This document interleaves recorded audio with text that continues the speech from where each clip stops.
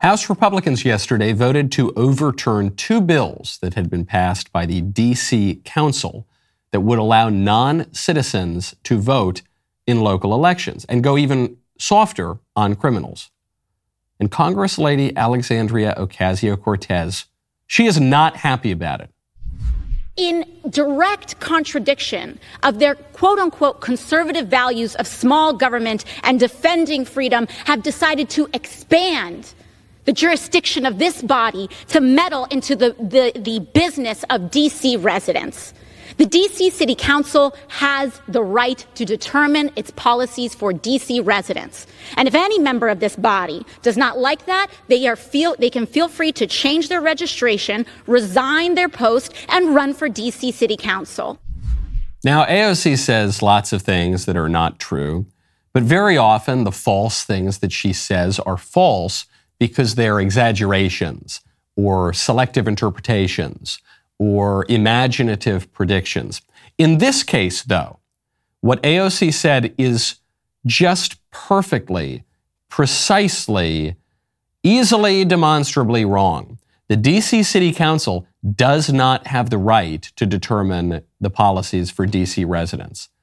Congress does have that right. And that right doesn't come from some obscure section of the U.S. Code or some little-known court decision. It is laid out explicitly in the Constitution, Article 1, Section 8, quote, "The Congress shall have the power to exercise exclusive legislation in all cases whatsoever over the federal district, Washington, D.C." Now, at first, I figured AOC was just being disingenuous. The more I listened to her rant, though, the more convinced I became that she just sincerely doesn't have any idea how the Constitution established the government of D.C. I understand that there may be disagreement. I understand that Republicans may not be happy with what the D.C. City Council is doing. But when cities in Vermont passed the same provisions, when San Francisco, when 9 Maryland cities brought up this provision, did the Republican Party corral all of Congress and bring this issue down to the floor for a vote? No, they did not. They are singling out the residents of the District of Columbia and expanding in the history of disenfranchisement that goes all the way back to the legacy of slavery. And they're bringing it right here to this floor because why? They don't have any real bills to debate. No, it's just because that's Congress's job. The Congress is not overruling laws in Vermont and Maryland and in San Francisco because that's not Congress's responsibility. It's just basic civics, the sort of thing you're supposed to learn by the 5th grade, especially in a republic which cannot endure if even the elected representatives don't understand the basic functions of the government. I'm Michael Knowles. This is The Michael Knowles Show.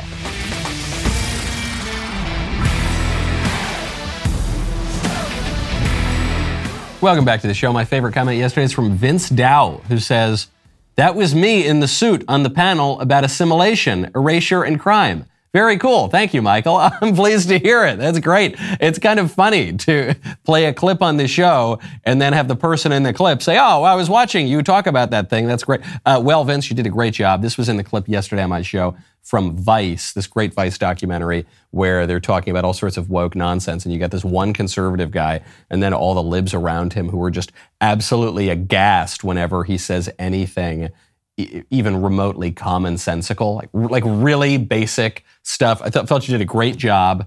It's terrific. And we got to talk at some point, not just through this show. Maybe we'll talk on the phone. When you want to talk to your friends on the phone, you got to check out Pure Talk. Right now, go to puretalk.com, use promo code Knowles. Pure Talk is the antidote to woke wireless companies. It is proudly veteran-owned, employs a U.S.-based customer service team, and absolutely refuses to spend money on fake news networks. Not to mention, Pure Talk's service is fantastic. They are one of the largest networks in the country. You can get blazing fast data, talk, and text for as low as $30 per month. That is probably half or less than half of what you are currently paying Verizon, AT&T, T-Mobile. Switch over to Pure Talk in as little as 10 minutes while keeping your phone and your phone number. Your first month is guaranteed risk-free. Try it, and if you are not completely happy with the service, you will get your money back. Stop throwing money out the window. You will get the same great network. You will get better customer service. You can switch in a very short amount of time. Do it today. Make it a goal to support companies that support you. Go to puretalk.com, enter promo code Knowles. You will save 50% on your first month. puretalk.com, promo code Knowles. Pure Talk is simply smarter wireless. I don't usually go after AOC these days. I don't hit her so much anymore because I feel it's played out. I feel this is the most basic, superficial kind of conservative commentary these days is just, hey, you see how crazy AOC is? You could do that. You could fill a show with that every single day. And so I generally stay away from it. But sometimes AOC demonstrates such blithe ignorance that one cannot ignore it. And this occurred not just yesterday talking about Washington, D.C., not knowing what the government of Washington, D.C. is supposed to be, even according to the Constitution, but this happened a couple days ago, too, when AOC was discussing the big tech hearings and testimony when the Congress was grilling these big tech executives, especially on things like the Hunter Biden laptop story. AOC went on a tangent about how upset she is that Libs of TikTok, one of the great Twitter accounts, is still on Twitter despite spreading false information. Ms. Navaroli, are you familiar with the account Libs of TikTok? I have heard of it from the news, yes. Mr. Roth, are you familiar with this account? Yes, ma'am, I am. Are you aware that from August 11th to August 16th, that account posted false information about Boston Children's Hospital, claiming that they were providing hysterectomies to children? Okay. The claim, the accusation, Libs of TikTok posted false information suggesting that the Boston Children's Hospital transes the kids, specifically provides hysterectomies to children. That's the claim. Let's check to see if that claim holds up. Boston Children's Hospital, take it away. A hysterectomy itself is the removal of the uterus, the cervix, which is the opening of the uterus, and the fallopian tubes, which are attached to the sides of the uterus. Some gender-affirming hysterectomies will also include the removal of the ovaries, but that's technically a separate procedure called a bilateral oophorectomy. And not every gender-affirming hysterectomy includes that, and people who are getting gender-affirming hysterectomies do not have to have their ovaries removed. So it sounds like Libs of TikTok was right, because I'm watching a commercial now from Boston Children's Hospital talking about performing these hysterectomies. I guess you could say that Libs of TikTok didn't go far enough, because Libs of TikTok should also maybe have talked about bilateral oophorectomies. Is that how you pronounce that? But they did it. AOC could have just Googled that. AOC launches into this long, emotional rant about how Libs of TikTok is lying about Boston Children's Hospital and hysterectomy. She could have just Googled it. It would have taken like 5 words. She didn't do that. She could have saved herself the rant about Washington, D.C. by reading the Constitution even just one time, or having learned anything in civics class in elementary school. And I know that they were teaching civics back when AOC was in school in Westchester, because I grew up one town away from AOC, and AOC went to the schools in the ritzier, wealthier, nicer area. So you assume she had a civics class. She just didn't learn very much from it. And it's not just AOC. I don't just mean to pick on AOC. There is a congressman, Representative Dan Goldman. He has a much more impressive, prestigious academic pedigree, certainly than AOC does. And he was humiliated almost as much, frankly, even perhaps more than AOC, because the expectations for this man were higher, when discussing a basic aspect of free speech law with the legal scholar Jonathan Turley. Does the First Amendment protect someone from yelling fire in a movie theater? Well, unfortunately, that one is not yes or no, because that's become a mantra for people. It's the Holmes, Schenck line. Holmes himself walked back on All right. Holmes and we don't need a law class here. But you do agree, though, don't you, that the First Amendment does not protect all speech? No, there are limits to speech. All constitutional rights have limits. I felt as though I were watching Always Sunny in this exchange. So he says at the top, can you yell fire in a crowded theater, to suggest that the right to free speech is not absolute, which is true, but of course it's not absolute, as Jonathan Turley admits, but that phrase, yelling fire in a crowded theater, that comes from a very famous case, Schenck versus the United States. It was a case about whether or not a man could be thrown in jail for passing out flyers against the draft and against the war. And it's a complicated case. I write about it at length in my book, Speechless, Controlling Words, Controlling Minds, #1 national bestseller on free speech and the evolution of speech. But it's a complicated case. And so Jonathan Turley says, well, actually, Representative Goldman, you've picked probably the worst example to talk about this. And because it's a little complicated, and it goes back to what Oliver Wendell Holmes said. And what is the representative goes, hey, all right, here, listen, we don't need to hear about, listen, we don't... It was just the Charlie Day response. Look, buddy, I know a lot about the law and various other lawyerings. I'm well-educated, well-versed. I know that situations like this, real estate-wise, they're very complex. Actually, they're pretty simple. The forms are all standard, boilerplate. Okay, well, we're all hungry. We're going to get to our hot plate soon enough, all right? But let's talk about the contract here. Sorry, I forgot. Where did you go to law school again? Well, I could ask you that very same question. I went to Harvard. How about you? Where? Yeah. I'm pleading the fifth, sir. I'd advise that you do that. And I'll take that advice into cooperation, all right?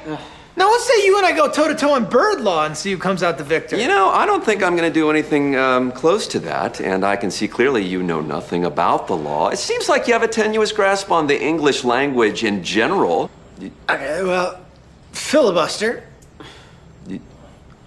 Do you know what that word means? Yep. Yeah, what's that mean? Listen, Professor, do you think you can yell fire in a crowded theater? Well, actually, the case that used that example ended up being largely overturned. Okay, listen here, mister. We don't need any of your lawyerings, okay? Let's go toe-to-toe on bird law. That's what Representative Dan Goldman sounds like. And what's so embarrassing about this is that the joke in Always Sunny is that Charlie Day is completely uneducated. Representative Dan Goldman went to Stanford Law. Dan Goldman went to what is considered the second best, most prestigious law school in the country. And he doesn't even understand the context of one of the most basic slogans from one of the most basic cases of free speech. These people don't know anything. And it's not just AOC. It's very easy to make fun of AOC because she's infamously ignorant. It's all these guys. It's not just AOC. People make fun of her. They say, oh, she's a bartender. I know plenty of bartenders who are a lot smarter and wiser than graduates of Stanford Law School. Okay? What's the excuse of the people from Stanford Law School? Doesn't make you feel very confident about the future of our political order and our economy and our supply chain, for that matter, which is why you got to check out Jase Medical. Right now, go to jasemedical.com, promo code Knowles. I'm going to give you a scenario, okay? Imagine this. It's not very difficult to imagine. China invades Taiwan. There goes your supply chain, and America is extraordinarily reliant on that supply chain and on China. It's not just China, though. It could be any major event pops off in the world. Pandemic, natural disaster.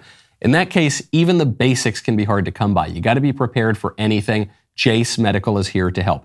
Jase Medical helps you get a long-term supply of prescription medication. Their mission is to empower you to be better medically prepared. A great way to start preparing is with the Jase Case, a pack of 5 different courses of antibiotics that you can use to treat a whole host of bacterial illnesses, including UTIs, respiratory infections, sinusitis, skin infections, and more. All you've got to do is fill out a simple online form and in some cases, jump on a quick call with one of their board-certified physicians.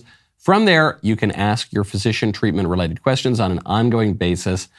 Be like the Knowleses, okay? Be prepared for anything. Go to jasemedical.com, enter code Knowles, KNWLES, at checkout for a discount on your order. That's jasemedical.com, promo code Knowles. Do it today. The experts are not so expert. Which brings me to a story a little bit close to home. I was the subject of a hit piece yesterday. That's right, yours truly, your beloved podcast host. This is from the Brookings Institution, probably the most prominent liberal think tank out there. Brookings has this very, very lengthy report. Apparently, according to the author, it took years to put this report together, and it opens with me and Ted Cruz. It's called Audible Reckoning, How Top Political Podcasters Spread Unsubstantiated and False Claims. In February 2021, Texas Senator Ted Cruz and his co-host Michael Knowles, a Daily Wire commentator, recorded a live episode of the Verdict podcast in conversation about his former Senate opponent, Beto O'Rourke.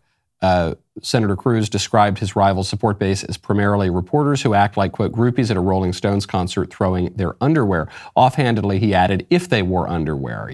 With a smirk, he leaned into the mic and asked Knowles, too edgy? Knowles replied, quote, it's a podcast. You can say whatever you want. And then that's the intro.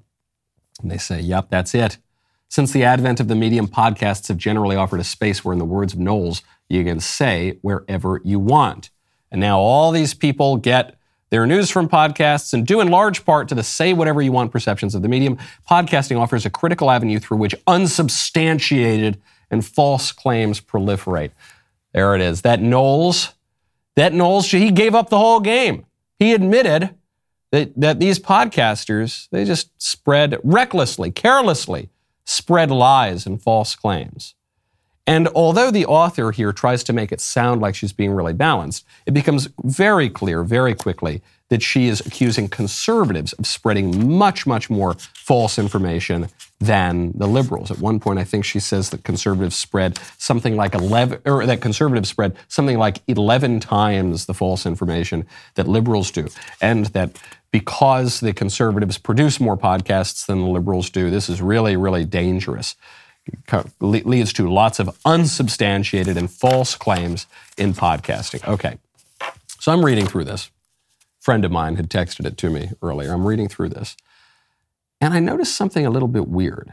I noticed there is a graph and it says top conservative podcasts by the number of podcasts that have been produced.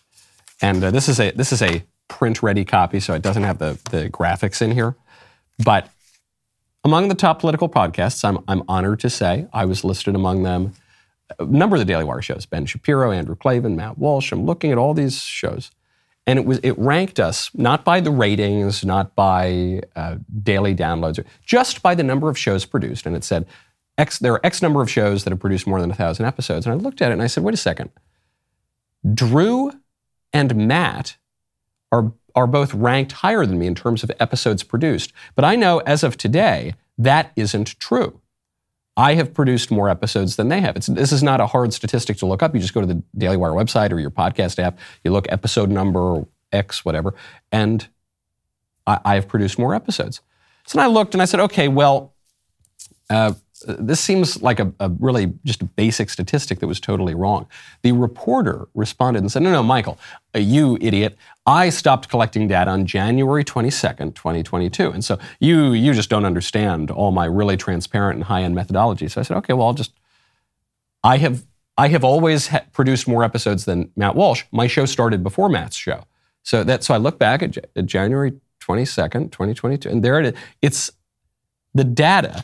The really basic data in this long Brookings report that allegedly took years and years to produce about how the conservatives are recklessly, carelessly spreading false information on the internet. The data on just one point, just one that I happened to see in a graph, the basic data are completely wrong, which is ironic. I guess it's not ironic in that I never expect these people to have their data correct because I just don't believe a word that they say, and I don't think they're particularly careful and meticulous in what they do. I think they're just trying to smear conservatives. And it turns out that was the case. And the author of the piece is so upset about it. She keeps trying to justify her really, really basic error. The same kind of basic error that AOC makes when she gives a whole impassioned speech about how Congress has no right to control D.C. And then you say, lady, look at Article 1 of the Constitution. It says Congress has the right to control D.C. and to pass the laws there. It's really, really basic stuff. There's not much arguing with it.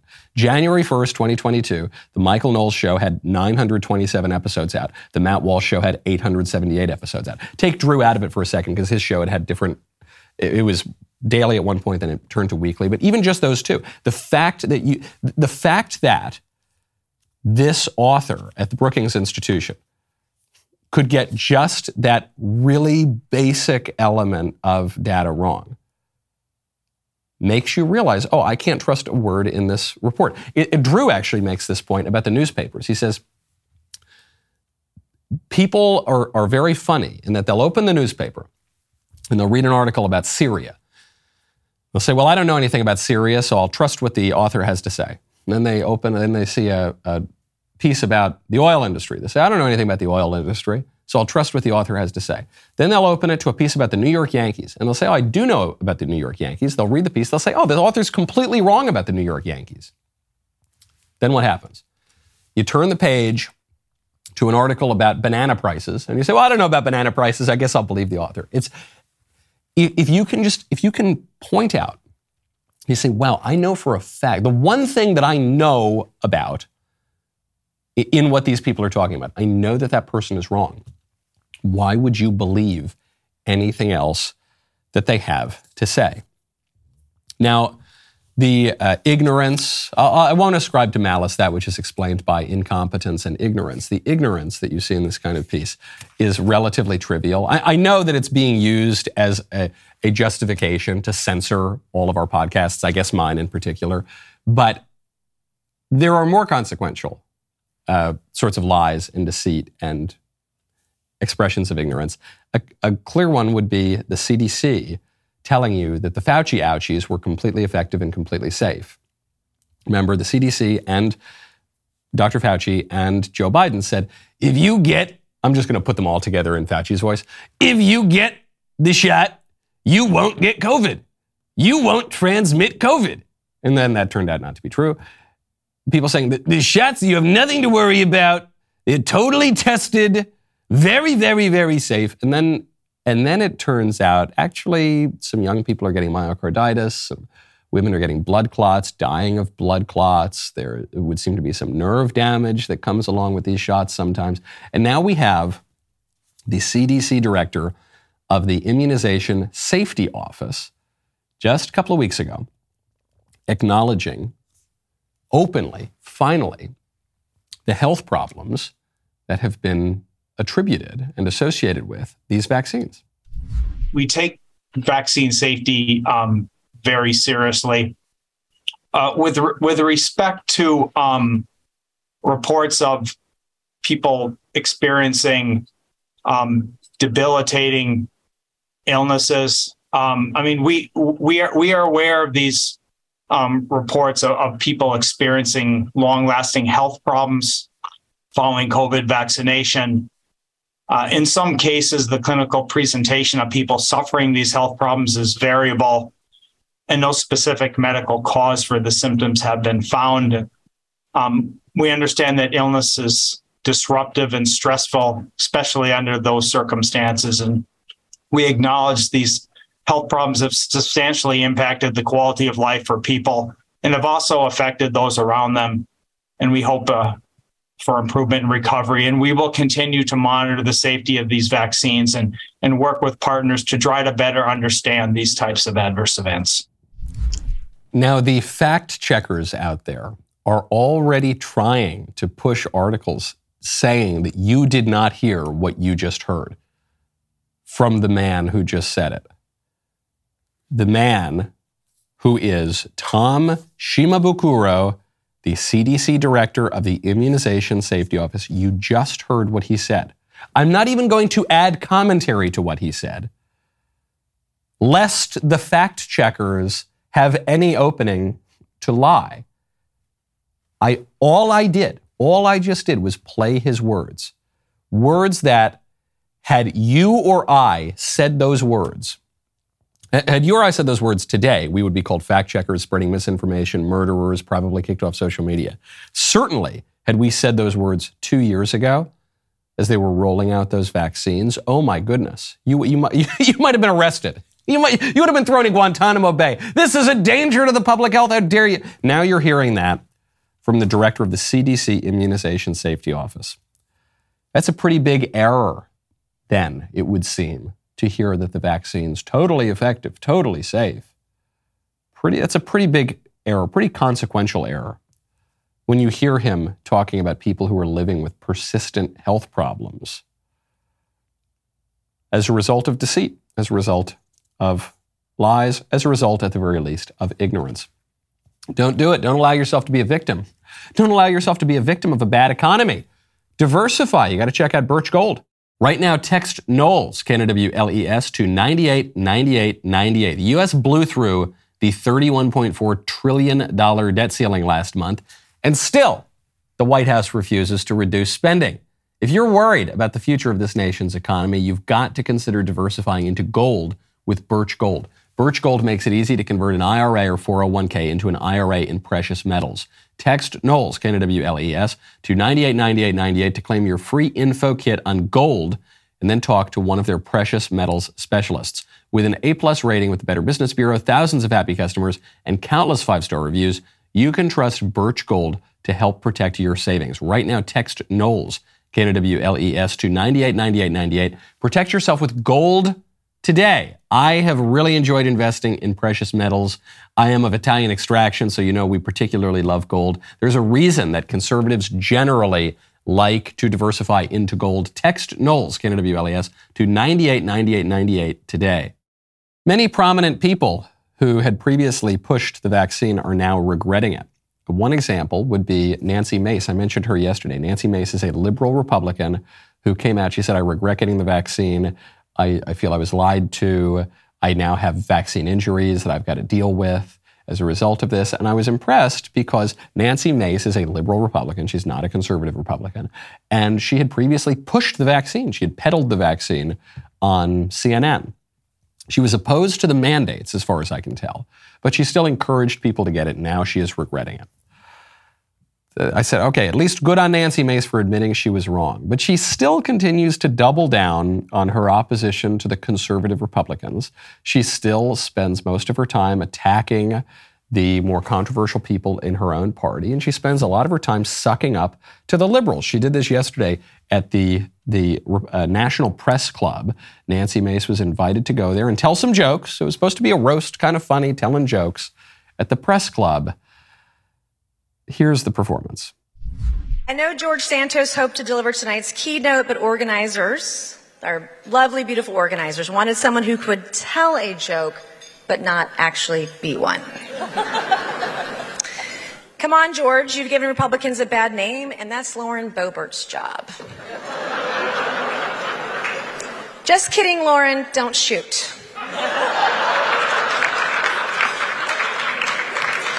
I mean, really, like, who lies about about playing college volleyball? Like, who does that? If you're gonna lie, at least make it about something big. Like you actually won the 2020 presidential election. I was one of the first Republicans, I know there's some New Yorkers in here too, Republicans, who said Santos should resign. Santos should step down to show people you can't lie, cheat, and steal to win an election. Unless, of course, if you're Donald Trump or Joe Biden. I said this so this can air on Fox News and CNN. I go both ways. I mean, come on. You got it. You got it. It's like watching a bad imitation of Mean Girls. Republican Congress lady Nancy Mace, she says, hey, I'm not a regular Republican. I'm a cool Republican. hey, press. Come on. I'm not like those bad Republicans. I'm cool. I'm a cool mom. Yeah, okay, right. Are you? That's never cool, unfortunately. Even making fun of George Santos, that's fine. It's funny. I've made plenty of jokes about George Santos. But it's sort of depends on the spirit in which one makes the joke and the type of person who makes the joke. In that, I can make fun of my brother. You can't make fun of my brother. If I make fun of my brother, I don't even have a brother. I have a stepbrother. If I make fun of my stepbrother, that's fine. That's okay. But if you make fun of my stepbrother, that's offensive. So the question is, what is the perspective Nancy Mace is coming from? Nancy Mace is coming from the perspective of a liberal Republican who, at every chance she gets, attacks conservative Republicans and tries to curry favor with the liberals. You could say, well, this was a roast. People are telling jokes. It's fine. Get a sense of humor. Yeah, I'm all for that. I think that's a great idea. But Nancy Mace never once told any self-effacing joke. She never made a joke about her own side. Because her side is not Republican. She opposes conservative Republicans. Her side are the liberal, squishy Republicans. And she didn't make any jokes about them. That's really pathetic. And I play that to remind you, there are still a number of those types out there. We think that the conservative party, the Republican Party now is being run by the conservatives, not by the squishes, not by the moderates. But there are still a lot of centrists out there. Governor of New Hampshire, Chris Sununu, is floating the idea of a presidential campaign. I know, it's very silly. Most people have never even heard of Chris Sununu. It's probably not going to happen. But he certainly wants to run for president in 2024. And the way that he is positioning himself is specifically as a centrist. A lot of the folks that you mentioned and a lot of the folks that we all know who are likely to run for president on the Republican side are more conservative. You're more moderate. Well, President, really, because I'm ranked the most fiscally conservative governor in the country. I'm number one in personal freedoms, right? I'm sorry, Ron, you're number two. Sorry, Florida. I would challenge anyone on Second Amendment rights. We're far and away the best, because we believe in those individual freedoms. Regulatory reform, I'll challenge any state on it. So am I more moderate on the social issues? Yeah, maybe. But that's not what I got in this game for management. I'm a manager. I'm a CEO. I like to manage and redesign systems. But I would tell you on those social issues, we get better results than almost anywhere else. There it is. Got to give the guy credit for honesty. He says, I want to be a manager. Mike Bloomberg, this was his pitch to run for president in 2020 as a Democrat. He said, look, I'm a manager. I just want to manage things. That is the exact opposite of what we need in this country. I do not want to manage the decline. I think our country's in decline. I don't want to just manage the decline. I don't want my president, my Republican conservative president, to manage the decline. I want him to fix things.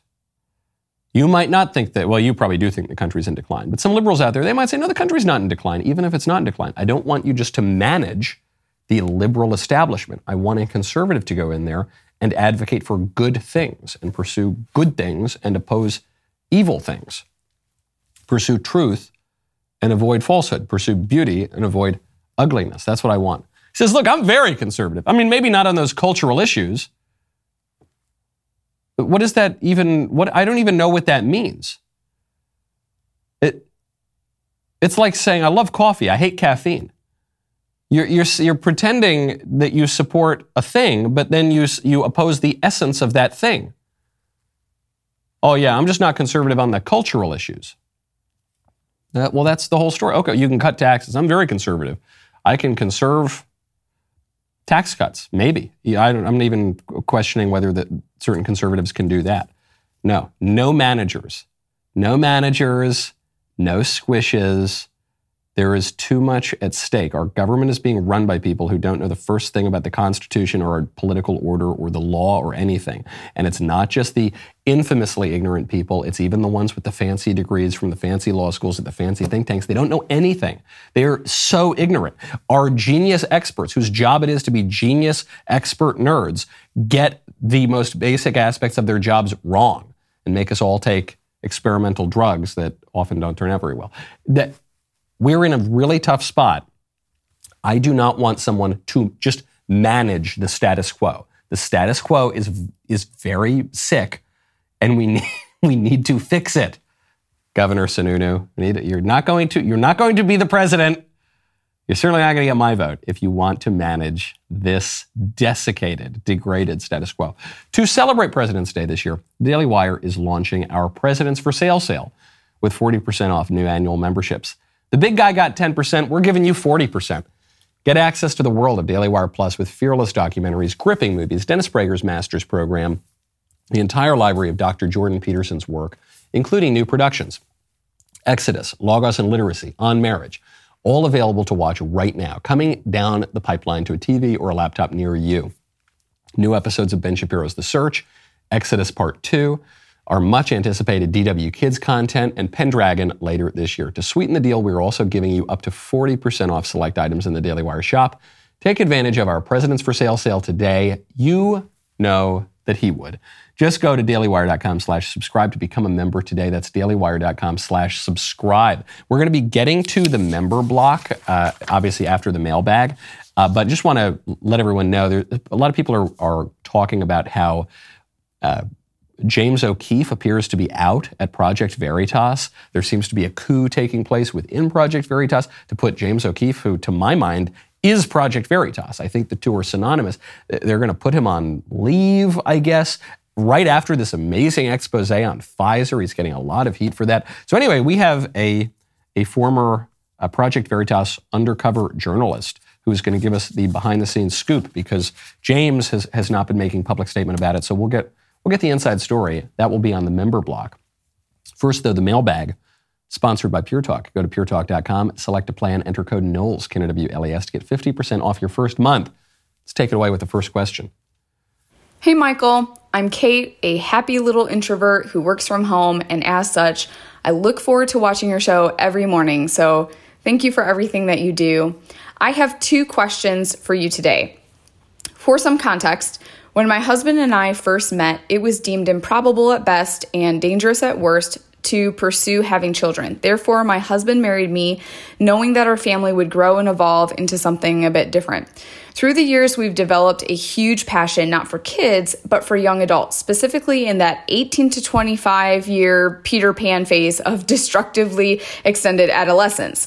Right now, we have a 19-year-old living with us. He is the 8th young adult to spend a transitionary and equipping season in our home, many of whom who have never learned how to perform basic functions or had ever witnessed healthy dialogue in familial relationships. Now that the doctors say I could start trying for children, we found that this would create a conflict with our desire to foster these young adults into true adulthood. For how could we responsibly house potentially wayward men in a home with little vulnerable children? So my first question is this. Given that you believe having children is a command from God, do you allow for the notion for his church to target and meet a multitude of needs in a broken world? This might have to take on different forms. Because in many ways, my husband and I do have children. Many, in fact. They are just big, lovable knuckleheads traipsing in and out of our home at any given time. Here's my second question, and one you might enjoy. In that same vein, we are involved in a couple different organizations, hosting events all the time, from deep theological study nights to informal community fellowship. Every weekend, we now have roughly 12 to 30 young adults at the house, often staying close to midnight discussing topics of all kinds. So, if given the same opportunity, what would you want to impress most upon the elder Gen Zers? Thank you so much. Can't wait to hear your answer. Bye. That's a lot. I'll try to keep it pithy. What you're doing for those young men is unbelievably charitable. I'm not sure that I could muster that. I barely like talking to the 19-year-old men that I am related to or relatives of my friends. That's a tough period. Those young, so to invite them into your home, that is incredibly charitable. And you're right. If you have young children, you can't just invite these strange men of fighting age into your home. That would be irresponsible. I don't know your specific medical situation or what the doctors have said. If the doctors previously said you'll die if you have kids, that raises certainly all sorts of dilemmas for you. And if the doctors are now saying you can have kids, no big deal, go ahead and have children, then I would do that. You've done your good charitable work. Having children is a wonderful thing, and you're called to do it. You were called to do it within the context of marriage. So you're married, you can have kids, do it. I've got 2 kids. I want to have 100 more kids. I think it's a great thing. So go for it. That's what I would recommend. And If it doesn't work out, plenty of couples struggle with infertility. Who knows? No one has the right to a baby. If it doesn't work out, you can go right back to the charitable work you're doing, and that sounds great. As for the youth groups that are coming through your home, hanging out until midnight, what would you want to talk about? I would flip it. I would allow them to propose the topics of discussion. And the reason for this is an important part of education is desire. And we often don't think about this when we talk about education, because we think of education as sit down, do what you're told, copy the things that we want you to copy, and learn the facts that we want you to learn, and then go out and go to the next grade. But a key part of education is desire. A soul that does not wish to be educated cannot really be educated. This is a point that Plato makes in Book 7 of the Republic. So see what they bring up. And then whatever they do bring up, you should pursue that train of thought all the way through its various levels, through its literal meaning, through its allegorical meanings, political implications, cultural implications, and then ultimately up to the highest level of knowledge, which would be theology. And then you could go down a really great journey, but I would allow the desire of the people in the conversation to guide that, and I wouldn't make an organized lesson plan. Okay, next question. Hey Michael, I have a couple of friends who are agnostic and or atheists. I want to show them the truth of the Bible, and I believe the events of the Bible are true, but I feel like if I were to cite the Bible to prove my point, it would be like an evolutionist pointing to different parts of a textbook and claiming fact. We wouldn't have an agreed upon piece of evidence that we could further debate. I'm really curious to know if I should use the Bible to prove itself, and if so, what passages should I cite, or use another book or historical record that proves Christianity or at least makes it more believable. Thanks. Well, the Bible is inerrant, and it is the Word of God in a textual sense. Christ himself is the Word of God, the divine logic of the universe in that larger sense, but the Scripture is a great place to convince people and persuade people because you're using the very words of God. But I think you're starting a little down the line here. And this is a common mistake, I think, in our modern age, especially an age that has divorced the Bible from all sense of history and authority. But the Bible didn't just drop out of the sky, don't forget. The Bible was compiled. The Bible was compiled and agreed upon in a canon by an ecumenical council of the church. So the church predates the Bible. And what is the church? The church is the body of Christ, instituted by Christ here on earth. And who is Christ? Christ is the incarnate second person of the Trinity. And what is the Trinity? Who is the Trinity? The Trinity is God, three persons in one divine unity. And who is God, and does God really exist? I think you've probably got to start there. And the existence of God can be known with certainty by the light of human reason within the context of the natural world. You don't need the Bible to prove that God exists. The Bible illuminates aspects of God, but it is not a requirement to know that God exists. So I would probably start there. That's where you would have to start. If you were proposing a science textbook, let's say that you wanted to persuade your friend of something Charles Darwin said, not that I'm encouraging that necessarily, but you wouldn't just begin with the origin of species. You would begin with, who is Charles Darwin? What observations did he make? What experiments did he undertake? What was the historical context in which Charles Darwin came about? What was he reacting against? That's probably what you would do. If you were to show a science work on, say, the Big Bang, you would say, who is George Lemaitre? And you would find out that George Lemaitre is actually a Catholic priest, the man who discovered the Big Bang. And that the term was actually a term of derision by atheists who wanted to make fun of the idea that this priest had discovered something about the origin of the universe that seemed to accord perfectly with the Genesis account.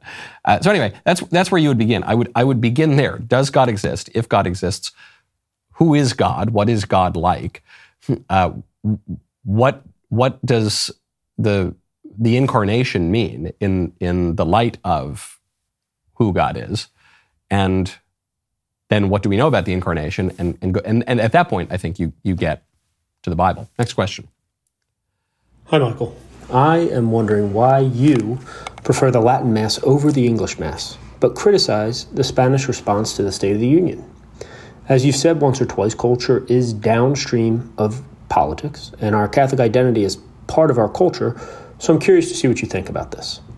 I thought this question would be extra relevant this week because, in case you haven't heard, there is a football team representing the Cradle of Liberty playing in a big game this weekend that you may want to catch. Go Eagles. Have a nice weekend, Michael. I actually hadn't heard that. Like, I knew the Super Bowl was happening, but I am so tuned out of football, especially since all the BLM stuff, that I didn't even know that the Eagles were playing. But that's cool. All right, that's good on the Eagles. As for the question of the Spanish State of the Union versus the Latin Mass, one, if the State of the Union response were in Latin, that'd be a completely different story. Because at least then you're speaking the language that once united all of Western Christendom. But we don't have that anymore. We don't have a unified Christian empire or anything even resembling that.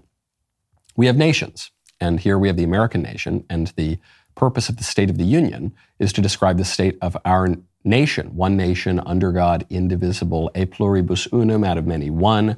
And so it is contrary to the very idea of the State of the Union address to give it in multiple languages, because those multiple languages suggest a division. And specifically, the insertion of Spanish into the State of the Union is an acknowledgement of mass migration and the failure of assimilation, specifically from a handful of Latin American countries. And so the medium can become the message. A lot of people are saying, well, why can't we just get the conservative message out to Spanish people? I think that's a great idea. I have nothing against Hispanic people. I have nothing against the Spanish language. I speak Romance languages. I look fairly Hispanic myself, so I've got nothing against any of that. But I'm recognizing here that if you give a deeply conservative message in a medium that is not very conservative, that is radical, that goes along with the premises of the liberals, then you're not really presenting a conservative message at all. That's a bad idea. The question is, what is it for? I find Latin is better suited to the Mass. Well, one, the traditional Latin Mass is a little bit confusing because it's not just about the language. It's a different Mass. The liturgy is different. The orientation of it is different. I find it to be much more reverent. It's obviously much more traditional, and I think it's more conducive to worship. But the language is also better suited for the Mass because it shows a unity, a universality, a Catholicity. It's Catholic in the sense that until the last 50 years or so, you could go anywhere on earth. You could walk into the Mass. They would be speaking the same language. It shows you something about the universal church. If you look at the State of the Union, the purpose of it is to express the state of our American nation. And so it should be conducted in the language of the American nation, which is English. Next question. Hi, Michael. You were talking, I think it was yesterday or the day before, about embryos and having them frozen and how that was wrong. So I have an older sister, and she had some infertility issues, and her husband just were not able to get pregnant, but thankfully through IVF, they've been able to get pregnant. And they have several embryos frozen for their future plans for future family. And anyway, I was asking her what they're going to do because they have more than they want children-wise. And anyway, I was curious what your thoughts were on what to do with those frozen embryos. I know you don't like the embryos, but just the fact of you have them, and I was just curious what your thoughts were on what you would do in that situation. My husband and I we could not figure out what to do. And yeah, do you destroy these people, these babies, or do you let someone else have essentially your child and have that child never know you? And yeah, I just thought that was a very thought-provoking question that I knew you would have a very good answer for. So anyway, love the show. Thanks. Thank you very much. I hope I have a good answer for it. Just one slight correction there. You said, Michael, I know you don't like the embryos. I like the embryos very much. In fact, that is why I don't support these forms of artificial contraception. The question you bring up of embryo adoption is a difficult one, and I think remains an open one. It is such a modern phenomenon. It's such a recent phenomenon that bioethicists are still debating this. The church has not rendered any judgment one way or the other. It is tempting to say, well, people should just adopt these embryos. I don't think we should destroy them. I think that would be wrong. But we also need to recognize that procreation is to take place in the context of a marriage, within the conjugal union of husband and wife, and children have a right to their natural mother and father bound together in marriage, which is for the good of the spouses and the sake of the generation and education of children. So there is a temptation to say, okay, well, we are where we are. This is a bad scenario, so we're not going to kill the embryos, but maybe we'll take them and implant them in other people. I don't know that that's quite the right idea.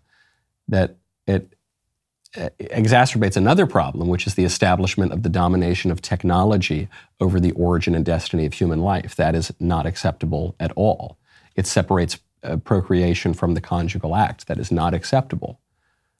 So what does one do? I think what one does is not rush to judgment. There is an impulse, especially in the modern world, to the moment that some new technology comes out and becomes popular, we have to render a for all and eternity sort of bioethical judgment on it. And this can lead to really bad consequences. I think of Lambeth, the notion where Protestant churches came out and endorsed aspects of the sexual revolution, endorsed artificial contraception and the like.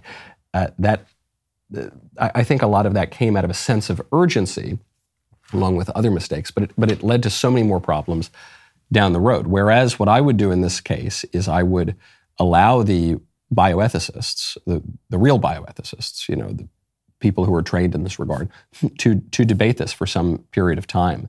And what I would do in the meantime is proceed with caution and follow the first advice of the Hippocratic Oath: first, do no harm. All right, we've got the real scoop on Project Veritas coming up. We've also got a Super Bowl watch party this weekend. Crane & Company will be hosting a live Super Bowl watch party this Sunday for Super Bowl 57. Who's playing? I don't know. But join the live, apparently the Eagles, right? That's what the guy just said. So join the live stream at 6 p.m. Eastern, 5 p.m. Central on YouTube and Daily Wire Plus. Here we go. We've got Cassandra Spencer, former Project Veritas employee and whistleblower over there at Facebook. The rest of the show continues now. You don't want to miss it. Become a member. Use code Knowles at dailywire.com/Knowles for 2 months free on all annual plans. We will see you with the scoop on Project Veritas.